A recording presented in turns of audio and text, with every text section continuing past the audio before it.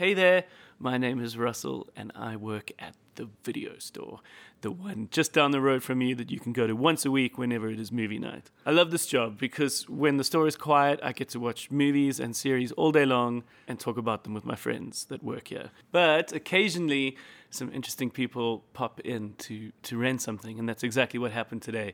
We are joined by producer and filmmaker Robbie Thorpe. He's someone we've had a lot to do with over the years at the Bioscope. We've screened a lot of the stuff he's made, and it's just great to catch up and have this kind of conversation with him. We recently reconnected because he has been doing a series of live shows. He approached us recently to put on this one-man show. We did it at the start of August. It very quickly sold out, which was amazing.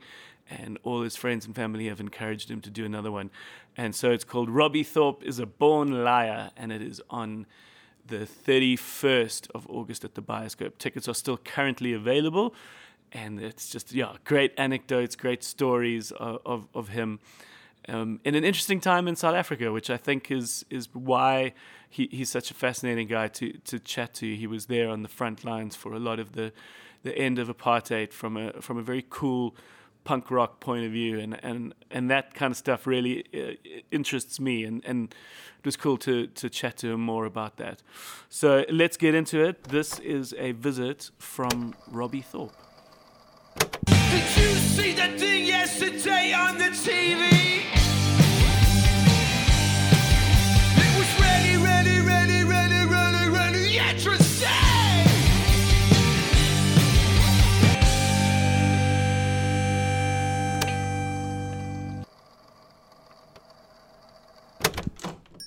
Hey, it's Robbie. How's it going?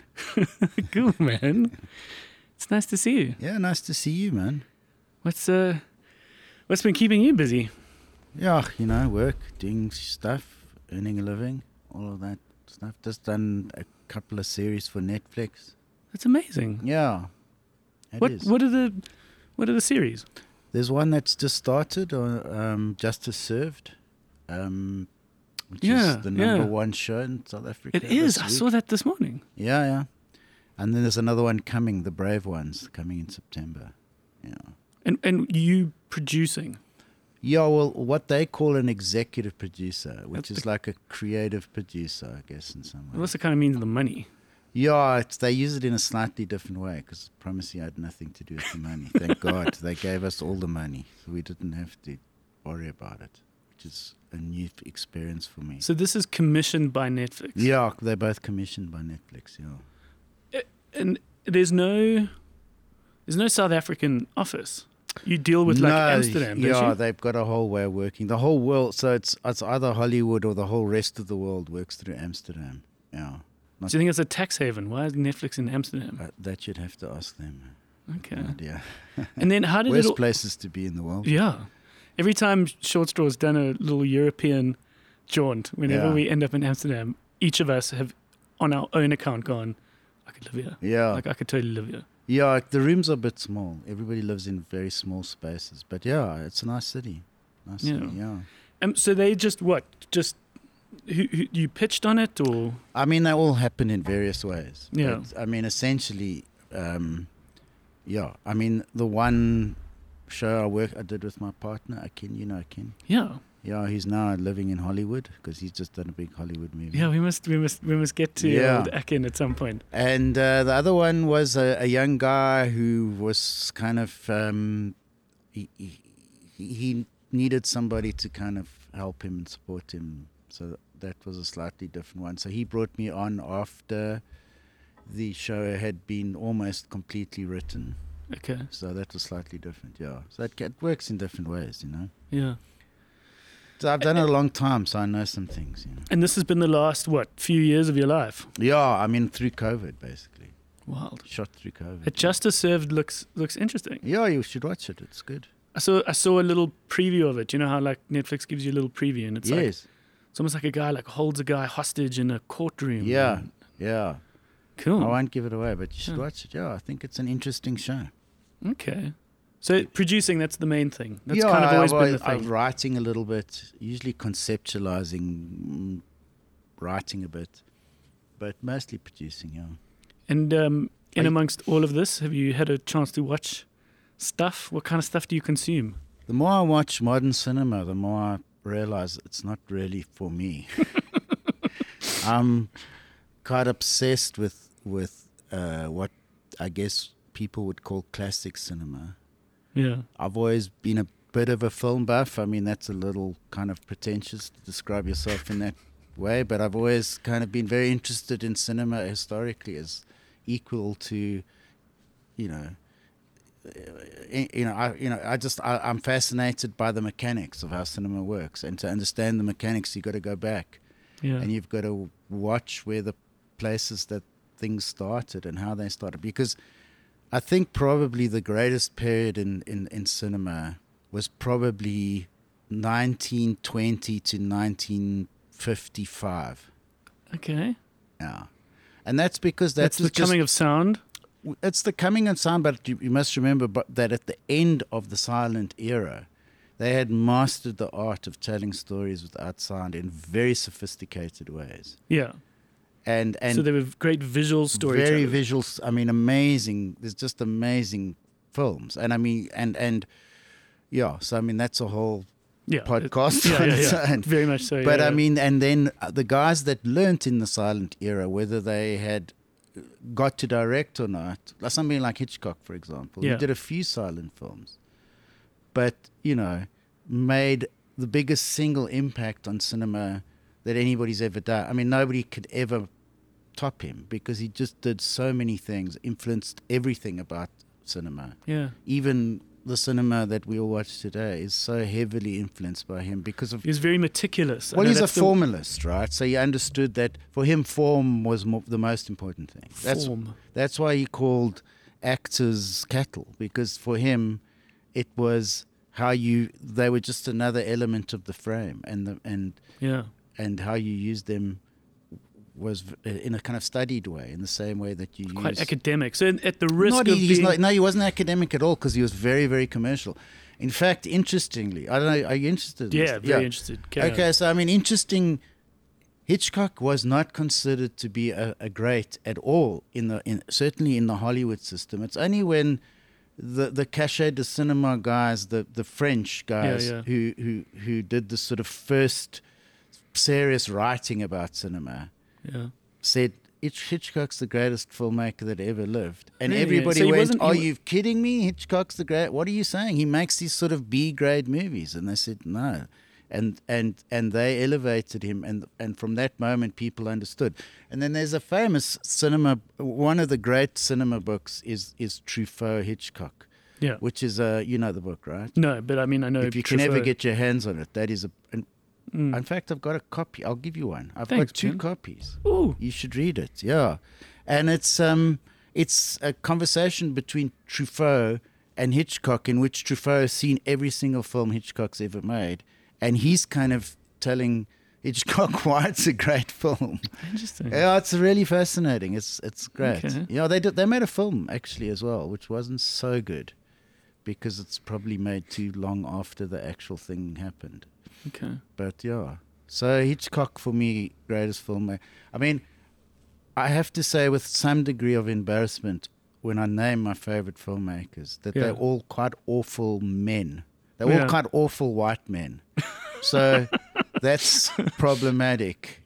But unfortunately, and this is why I've always had to be able to separate the art from the artist, because I don't think Hitchcock was a very pleasant human. But it's one of those things where there was also just not that much access for other people to be filmmakers. So it's like, I'll never forget all of those things. Yeah. So I'll never forget someone saying like, "Oh, you can't really say Babe Ruth was the greatest baseball player. He was the greatest white baseball player." Yeah. Or like he was the greatest baseball player of that time, like of the people who got the chance to play baseball. Of course. It's really interesting. Yeah, no, of course.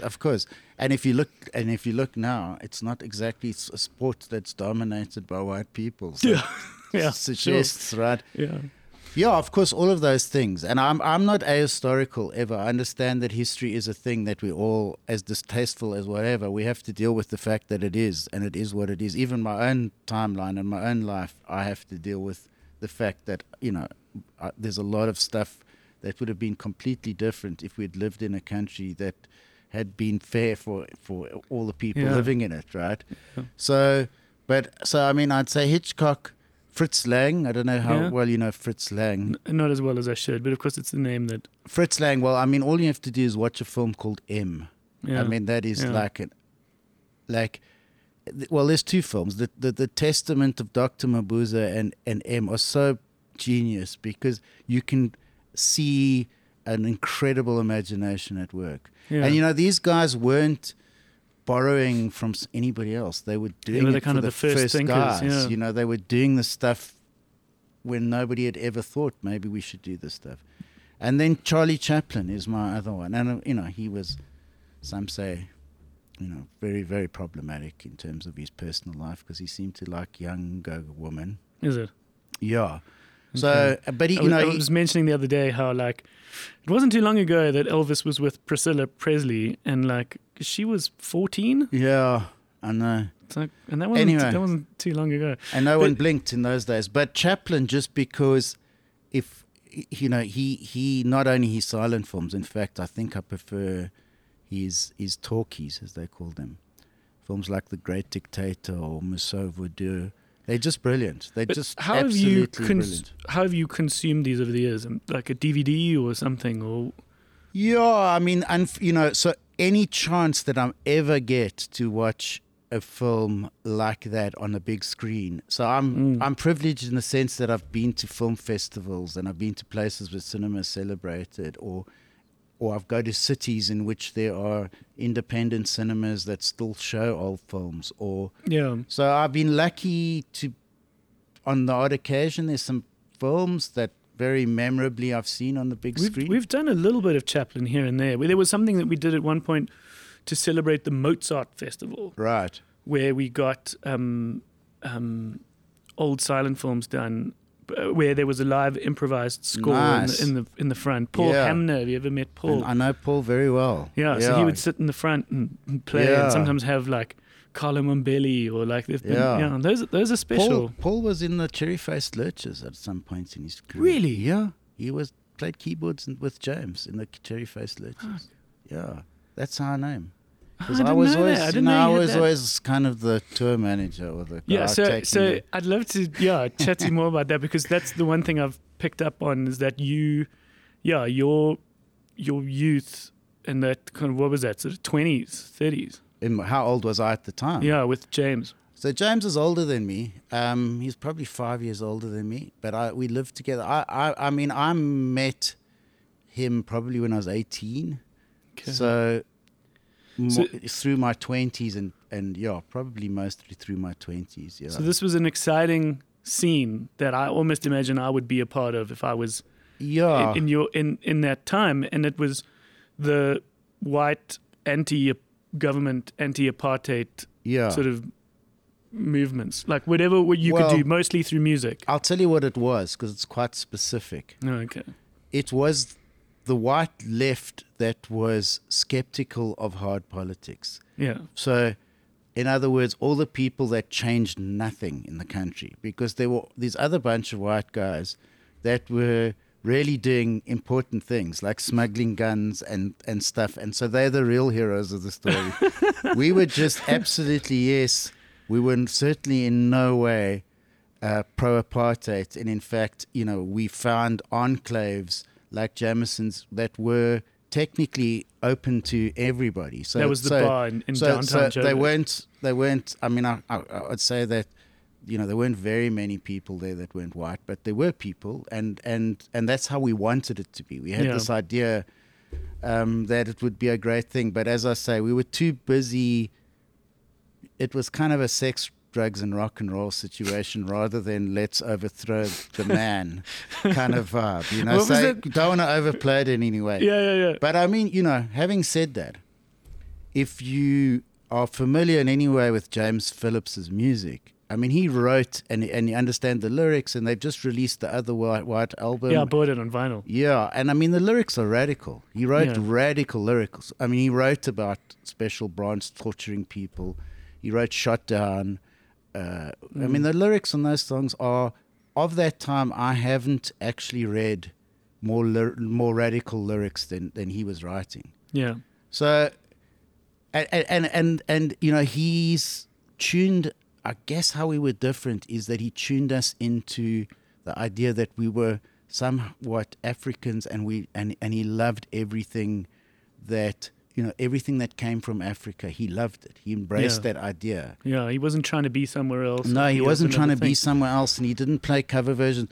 And at that time, that meant you just didn't get to play anywhere. I mean, it sounds mad now, but bands weren't allowed to play their own songs. I mean, it was a mad thing. It was, I mean, that time it's very hard to even for ourselves, the whole idea of the segregation and how mad it all was. Yeah. It's very hard to compute it. We just lived it, but it was so mad. What was that other thing that you said to me about it? It also epitomized the time. It was about drugs, where you were like, all my buddies. What did you? Something about cocaine. What did you say? I can't remember. I mean, well, I you know, the point about drugs in those days is that we didn't have access to drugs. So So it because of the apartheid thing was so pervasive. Like any other time, that sort of group of people, we would have all, you know, there would been a lot of drugs, but we were sort of confined to very few types of drugs.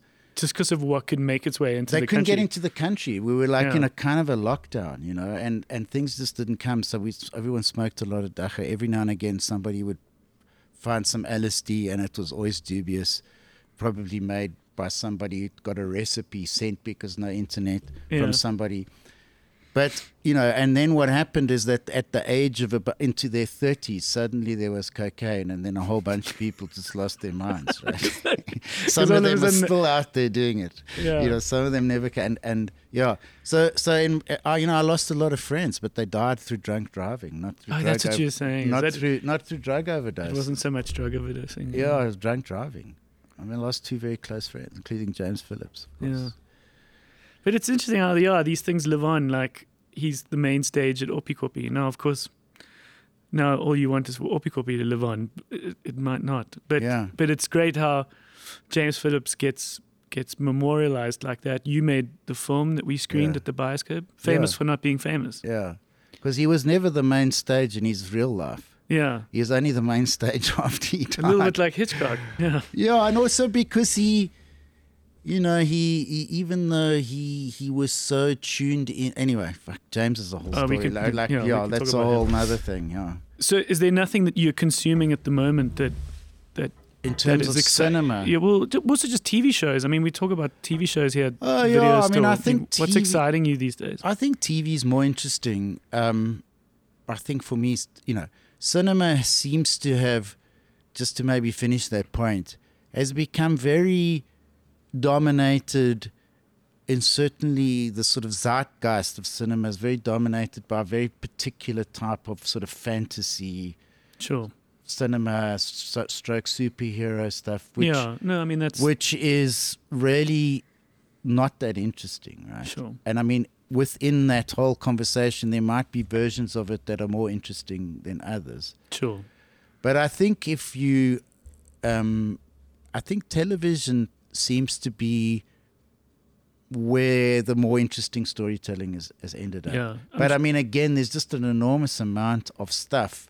Very hard to consume it because it's even hard to find what's good, right? So that's the point of this. That's the point of the video store. Like, I don't think this podcast could have existed 2 or 3 years ago. Yeah. Like, it's now overwhelming. Yes. And it's now like you can't keep up. So the best we can do is chat about the things that are exciting. So I'll tell you what's exciting. Watch Alfred Hitchcock's Vertigo. That's a great film. Like, you can watch it at any time. Doesn't matter. We don't have to be obsessed about when it was made. It's on Netflix. I don't know where it is. I think it's on Netflix. I don't know where you get it, but that is an incredibly good film. Or Rear Window. That's another film. Those are just unbelievably good films that are good at any time. Yeah. Or, you know, I could go on and on. So, you know, cinema lasts forever, and actually, you have to. It's like trying to listen to a new kind of music.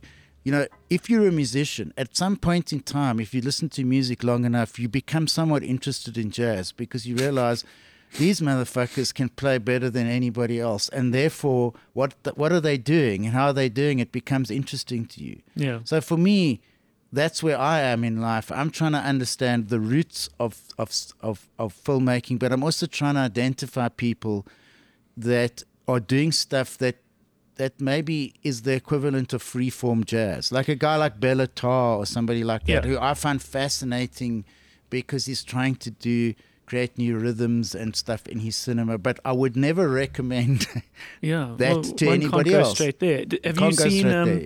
Have you seen the film Everything Everywhere All at Once? Yeah, I have. Did that excite you? No. Oh. Yeah, I mean, I thought it would. No, I didn't. It didn't excite me. I thought it was okay. I thought it was a little bit like mind. being smashed in the face repeatedly for a very sustained period of time. And I thought that would have cracked open something for you. No, there's been versions of that's not as new as anybody. That, even this idea of the multiverse is a very old, like Marvel idea, right? Of course, but that's why it was so nice to not see it as a Marvel movie. know, but I think I think for me that this is the problem, is that I think people are struggling with there's a desperation to be profound, and actually for me it's not. It's quite shallow. Actually, that's not profound. There's there's a thing that you say, like one of the guides, when somebody's trying to do a story and you're trying to kind of look at more deeper subjects. So somebody says, "What's the story?" I said, "Well, tell me the story without the plot, right? So what is your story really about? Is it really about anything that is so fundamentally interesting that that you go, oh my God, that was such a profound experience. It's an immediate, Anyway, I get I know what you're saying. I get that people like it, and I don't want to take that away from anybody. And it's a film. It's a more interesting film, sure, than a lot of other films. But anyway, just getting back to the TV thing. Yeah. So I saw, which I thought was really, really good, and it might just be because it talks to my time. Yeah. But Danny Boyle's Pistol, which ironically, Pistol. Yeah, so it's about the Sex Pistols, but it's about the Sex Pistols from the point of view of Steve Cook. Now, not many people know that it was actually his band, because Johnny Rotten and Sid Vicious sort of got all the headlines. He was the guitarist who couldn't play, but by the time, now he's considered one of the great guitarists, right? Steve Cook, and he didn't have a cool, no. sort of Jones, punk name. Sorry, it's not Steve Cook. It's Jones. It's Cook and Jones. Sorry, I'm confusing. It's Steve Jones and Peter. Anyway, Cook and Jones were like the rhythm section. So sorry, it's Jonesy. It's his band. Yeah, you'll have to edit that. Yeah, no, got it wrong. Anyway, and was very close to Chrissie Hynde. In fact, the whole scene of punk was so unlikely, and it all kind of coalesced around Vivienne Westwood's shop, Sex. Right, which is this totally outrageous sort of shop in Chelsea, in the King's Road in Chelsea. So the fashion almost came first, and then the music followed. Yeah, and attitude, because the fashion was attitude, and it almost had no chance. And their number one hit, "God Save the Queen," was never ever played on the radio. I mean, that's quite amazing. Never mind, there's no video, or there was no. Yeah. I mean, there was no media.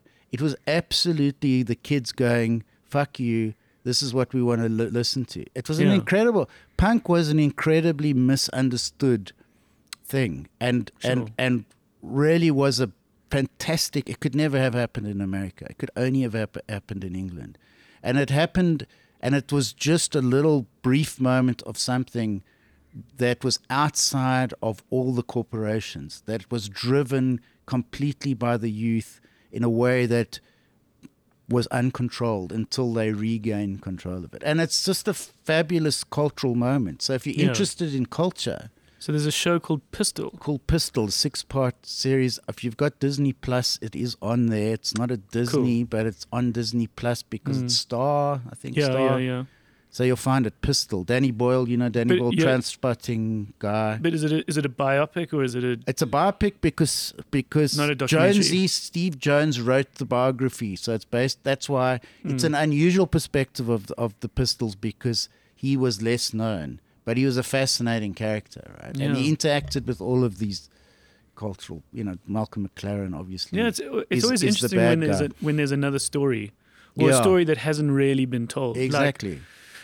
Like, there's a great Beatles book called Shout, Yeah. and that also just, points you to the fact that so much of the Beatles was a propaganda that they put out, like Yeah. officials, Beatles magazines, Yeah, that sure. gave you all the fluff. Yeah. Nobody spoke about, like, John Lennon has a bunch of illegitimate children. Yeah. He's paid, like, for court cases to be thrown out. And Yeah. battery charges. Like, he was accused of abuse. Yeah. It was interesting. And that's what was quite nice about the Elvis film. Have you seen Elvis? No, I haven't, but people keep telling me I should see it. Yeah, I'm not a it's big cool. Baz Luhrmann guy because he's a bit too sort of razzmatazzish for me. That's what sort of put. First of all, I'm not an Elvis fan because I grew up in Edenvale and everybody liked Elvis. So that meant I couldn't like Elvis. You just couldn't. No, No, and you were too punk rock for it was for punk Elvis. and Bob Marley. Bob Marley is a big, important guy in my life. Oh, yeah? I think I overcompensated for being white, but all my heroes were black. Okay. Like Muhammad Ali was a very Yeah. amazing character for me because I was completely obsessed with him, even though I didn't really like boxing. Yeah. Because I just couldn't read enough about. I just thought he was just this incredible man. Yeah. And Bob Marley was the music that helped me understand that I wasn't mad because I Yeah. lived in, apartheid was a bit like the Stepford Wives. Yeah. There wasn't a lot of information that we got from the outside world. So when Yeah. you heard, Peter Tosh to some degree, I used to sing "As Long as You're a Black Man, You're an African." It was a big song for me. So, yeah. It's interesting. I think that was overcompensating a bit, but Yeah. I think that's how helped me get through. Because everybody else told me a different story. Nobody in my family didn't tell me that it was wrong. My education didn't tell me that it was wrong. Yeah. So you had to kind of find out yourself. Like a very blurry memories Yeah. of being young. I mean, and I'll never forget being a part of an exchange program with NYU and often showing these tour groups, these Americans around, and we went to the Hector Peterson Museum and we went to the Apartheid Museum, and there's a moment where they sort of turn to you and they're like, "So what was it like?" And you're like, Yeah. Yeah, so as you can see from the Apartheid Museum, they worked very hard at creating a white paradise. Yeah. I lived in that white paradise, Yeah. so I was kind of none the wiser for the most part of my life. Yeah. And, my best buddy in primary school was the first South African black kid to sort of be enrolled in Bryanston Primary, Yeah. when we Yeah. were in grade 1. So I literally just came in Yeah. at the sort of transformation. So, Yeah, I mean, you were showing people the museum. In my youth, they were busy shooting Hector Peterson. That's just the Jesus. difference. yeah, Yeah. no, it's wild. It's wild. That was wild. Yeah, no, I took an Uber the other day. I think it was on Youth Day, and it was a much older guy, and he was talking about how he remembers that day. Yeah. I mean, even the scene. So you go back to the music, and then the music, which I always think, like, the great cultural moments are inspired by something. I mean, the single biggest cultural moment that I can think of in America is absolutely inspired by the Vietnam War. They say Yeah. 1971 is the greatest year for music ever, and there's a real case to be made for that. And actually, almost all of it is in some way a response to Vietnam. Interesting. And I think that for us, culturally, we were all trying to avoid the army. We were all Yeah. war resistors of some kind, and so we had to kind of bandy together out of protection because there were people that if they found out the truth about us, they could use that information against us in some ways. I mean, that was James's big thing of always, because he was on the run from the army. He wanted to play to big crowds, but if he became too famous, then they would realize that there was issues. So it was a funny. So we all sort of, even though we might not have had anything else in common, the music, because we knew it was okay, it was cool, it was politically okay. Yeah. We coalesced around that, and that became a little scene. It was never big because obviously it was couldn't have been, very much a sub. What do you call it? Like a subculture. Yeah, a very small subculture of people. Yeah, That's cool, man. yeah. Something to just circle back to is you spoke about Akin, Yeah. who we got to know in the early days of the Bioscope. He's come in with a few films that we've screened here. And he shot his TV show at the Bioscope, didn't he? Ken and Andy go to the movies. He had a film review show that they shot at the Bioscope, which which was really cool and a cool honor to be a part of. We were also in a scene in Man on Ground. Man on Ground. Right. Getting a few of my South African titles mixed up. But yeah, they shot inside the Bioscope for that, or in the chalkboard section, which was cool. But now he's a big shot. Yeah, he's a big shot. Yeah, he's done amazingly well. Yeah, just did a big Disney film. Yeah. So he's just done a big made for Disney Plus. Yeah. A film called Rise, which is about a basketball player, hey? Yeah, a Nigerian, interesting, like maybe the second biggest basketball player in America. So like incredibly famous, Giannis, but he's not, we don't know him, but he's very big there. So it's a film it's a biopic.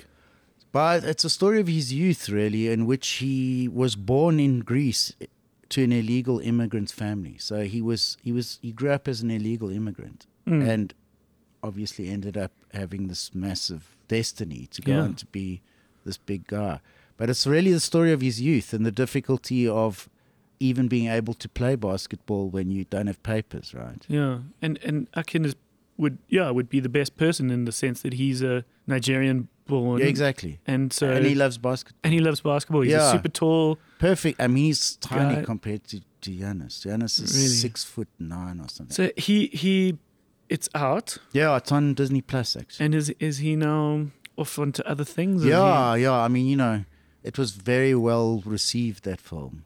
And so he can do really whatever he wants now. And are you still working with him? Yeah, I still work with him. Yeah. Okay, so he hasn't. But so he's, it depends on what the opportunities to work together are. But we always take them when they come. Yeah, because you were effectively together as business partners. We still are. We're still partners. Yeah, Rafifi, what's the company? Rafifi's no longer. It's now Kinesthetic. We've had like 4 different companies over the years because we're not focused on the business. We're focused on the work. Yeah.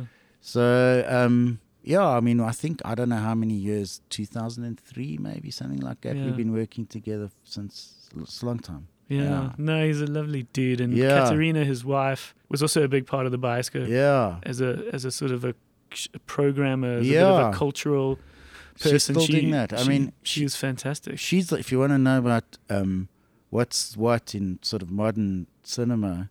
Yeah, she's super on the ball. She's on the ball. She watches everything. So she'll know a lot more than me. Yeah. So Pistol's a good one. I like that. And then on Apple TV, there's a show called Severance. Yes.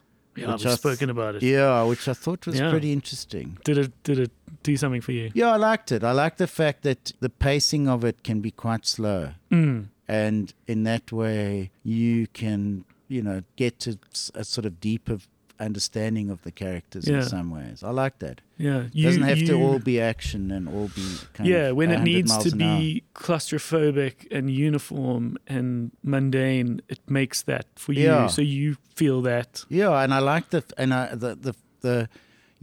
styling. That's why you can't do anything new, because I can only tell you I can tell the influences of the cinema, right? Yeah. What were some of those? Well, 2001: Space Odyssey is a big influence on the Office. Severance. Yeah. Their Office. Yeah, on the styling of the Office. You can see that. I mean, there's nothing wrong with that, but it's just always, that's what you're struggling with, which is why... I don't think you should see it as a struggle. I think you should... No, it's fine. Yeah. I'm just saying it's harder for me to understand how that fits into this, which is not what we're talking about. Yeah, there's many things that you can just consume and watch and have a good time watching. Yeah. And that's what we talk. And I have no issue with that. Of course, that's what people must do. Yeah. But if we're talking about the pantheon of like, what is the great things that have been done in cinema? I struggle. I mean, the last big moment in cinema really was when in Easy Rider in the 1970s. Had been turned down by every major Hollywood studio. And it went on to be the most profitable film of all time at that stage, right? I think Deep Throat eventually overtook it. Yeah. But anyway, And it was just because they realized, oh my God, and this is again, it's inspired by Vietnam, and it's the whole hippie thing, and culture has just become something that we no longer understand, right? What did they realize? That they couldn't make those decisions anymore because they didn't know what people wanted. Because all of them thought the big media decision makers were like, all the studios we don't know. We don't know. We don't have a handle on it. Because our job is to make profits. Here's this film that's the most profitable film, and we all turned it down because we thought it was shit. And what that led to was this big moment in where the directors became very kind of important, and the studios started to really listen to them. And of course they fucked it up because they were all cocaine addicts and smoked too much dacha and stuff. But there's a very interesting moment in American cinema. Bonnie and Clyde is made in that time. There's this really interesting cinema that's made at that time that comes to an end with people like George Lucas and Steven Spielberg, who are not hippies, who are corporate men. Sort of brought it back. They're very skilled guys, but they sort of brought them because, of course, the studio always felt comfortable with doing those kinds of films, But yeah, I mean, there's some very struggled fascinating... a bit with Easy Rider. Yeah, maybe it was just not of my era, or it just wasn't made for me. But like, it sort of ends kind of weirdly. Yeah, it's pretty weird the whole way through, though. And it's having it's a bit meditative throughout, and you can kind of appreciate these sort of slice of life kind of moments, and it's not hugely plot driven. But then it sort of just comes to this like sort of weird end. Yeah, but also people were watching movies that were not plot driven, know. So it became a whole thing. Like people, the other thing about having to understand cultural moments is that you have to kind of immerse yourself. You can't pluck something out and go, oh. Yeah, it has to be seen. You have to be seen you have to be interested enough, which I completely appreciate that most people aren't, and I don't expect people to be. You've got to be a nerd. You've got to be an anorak to be that interested. But the thing about culture is that you cannot ever separate modern cultural movements from the drugs that people were taking at the time. They're completely linked. 100%. They're 100%. Yeah. I mean, reggae music has got as much to do with dacha than it has with anything else. That hippie thing has got as much to do with LSD. It's totally LSD, And what do you think the drug is of now? I'm an old guy now, but certainly the punk period of time was speed. Yeah. Of like cheap speed. Yeah. Like whatever you could get your hands on, like diet pills or whatever. Yeah. It was kind of that kind of cheap speed. Yeah. But I don't know what people are up to necessarily, but I can tell it's interesting to see it. And I don't know that culture, does it work from the inside out anymore, or is it so controlled by the corporations? I mean, these ideas of singing competitions are just a total horror to me, right? Yeah. The idea that these awful humans that sit and give you a buzzer and tell you you're okay, and has a massive influence on the music. I mean, that is so sterile and so cuck. Yeah. Whereas the idea that there could be these guys in a moment that could be playing at a club somewhere in Liverpool or in London or I don't know where in the world. Yeah. And they would go on to be phenomenons based on a thing they were doing. They would become part of a movement, and they would become... That feels to me like it probably doesn't happen anymore. Well, yeah, so probably not in the pop idol sense, but every now and again, you now hear an interesting story. Like there's a really cool interview with Dave Grohl talking about how he took his daughters to a Billie Eilish concert. Yeah. And so in his head, he was like, this looks like a Nirvana show. Yeah. Looks exactly like a Nirvana show, but not in a bad way. Yeah. Like for him, he's like, this is awesome. Yeah. Like there's a scene here, there's a look, there's a feel, there's a... Yeah. And for those people, this is totally their own. No, of course. The fact that it's come so many times before is No, it doesn't matter. Of course it doesn't matter. Yeah. Absolutely. And you look at a guy like Harry Styles, and you're like, his interesting sort of almost androgynous-y kind of dress is reminiscent of Bowie and Freddie Mercury. And it's no, lovely. I mean, I'm the wrong guy for that stuff because I'm ignorant about what's going on. So of course there's scenes, of course people are Yeah, loving. but it's not a conversation. It's just Yeah. that it's interesting that these No, of course. these moments can happen again. I think that was the feeling that you were trying to say. That Yeah. perhaps these moments aren't Yeah. happening, but they are. But I guess I said it maybe in a slightly clumsy way. My observation about it isn't that, of course, people aren't feeling a part of something and are having a good time, or of course that's all happening. But the influence now of corporations on everything Sure. is so pervasive. Yeah. And for me, that we've lost something in that, right? Yeah. And I don't know what the actual effect that is on all of these things, but I assume that it must be something. And that's a little sad that there are these accountants somewhere that decide, that have a very big effect on all of this stuff. Yeah, and sure. you know, when I was growing up, the music industry was trying to catch up with the musicians. You know, they were trying to work out what should we do? How should we do this, you know? yeah, interesting. Anyway.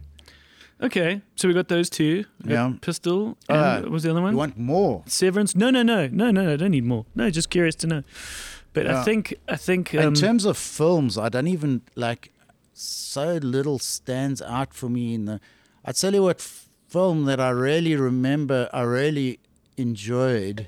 The last film I remember going to the cinema and enjoying was Nomadland. the Frances McDormand film. Yeah, well, yeah, lovely. Well, the one she added in. Chloe Zhao, Yeah. actually the director. But yeah, I liked that. I thought that was a Good. really interesting take on, you know, American society. Second female to ever win a Best Director. Yeah. Yes. First woman of color. Yes. Or of minority.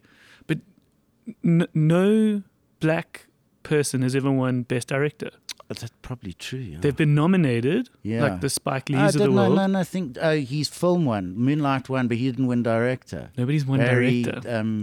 what's his name? Barry Jenkins. Jenkins. Yeah. Interesting. Yeah, that is eh? interesting. I mean, look, it's a matter of time. You know, the good thing, I mean, other people might have a different view in terms of how much opportunity, but there's certainly the industry's changed in a very positive way. And, I mean, there's more women directors and they're good. I mean, and just which shows, like, how mad is it that people were denied opportunity when, I've watched so many films by women in the last couple of years, and I thought this film would never have been made by a man, and that's a great thing because we've expanded the horizon of cinema. But and the same way, and it's true, of course, of African Americans of had such a massive. I mean, they've owned American culture in so many ways, but been quite excluded in film. But that's changed. I mean, that's changing all the time now. When you know, a word that I got sort of. I was learning sort of more and more to get the sort of the bottom of is when someone speaks about something being systemic, and it's like, you know, that the whole system is rigged in a particular way. And I don't think anything better describes it than the Academy Award for Best Director. Yeah. Because to get all the way to director and the politics of winning that award says so much about a system. Yeah. You know, you can write, you can do costume, you can do makeup, and those are all parts of the cogs, but the highest cog in many ways is that director. That's true. And if the system allows for those kinds of movies to be made, for the politics of those people to be recognized, it says a lot. No, it's a big thing, and as I say, I'm sure we can always be doing more, but it's nice to be able to. I mean, I really enjoyed Moonlight. I really thought it was a good film. Yeah, I really enjoyed that. Look, man. Yeah. But listen, I got to get back to work here. Yes, excellent. I've got nothing to do, so should I just carry on speaking to myself? Well, you can browse. You can browse the video store, and you can come back any other time. Man. Well, thanks for having me. No, it's so cool to pick your brain. It's so cool to hear you talk. I mean, we must do this again soon. Well, I'm sure the public will demand it. Yes. Cool, man. Thanks, okay. Robbie. Cheers, then. Cheers. All right, that's it. Thank you for tuning in. My name is Russell Grant, and today I was chatting to Robbie Thorpe. Thank you for listening to the video store. We love and appreciate you. and it's great to have you here. Please tune in for more. We are going to do this every week, and we've got some lovely episodes coming up, so we're real excited about that. If you want to share the love, we are thevideostore.co.za. Let's get in touch over on Facebook. We have a Facebook group there, so facebook.com/groups/The Video Store. Please post trailers, post whatever you want. Just let's all be sharing what we think is cool and interesting and what we're enjoying out there, and then we can join our ever-growing little community on Instagram. We are the Video Store Pod on Instagram. But Lekker, thanks for tuning in, and we will see you soon.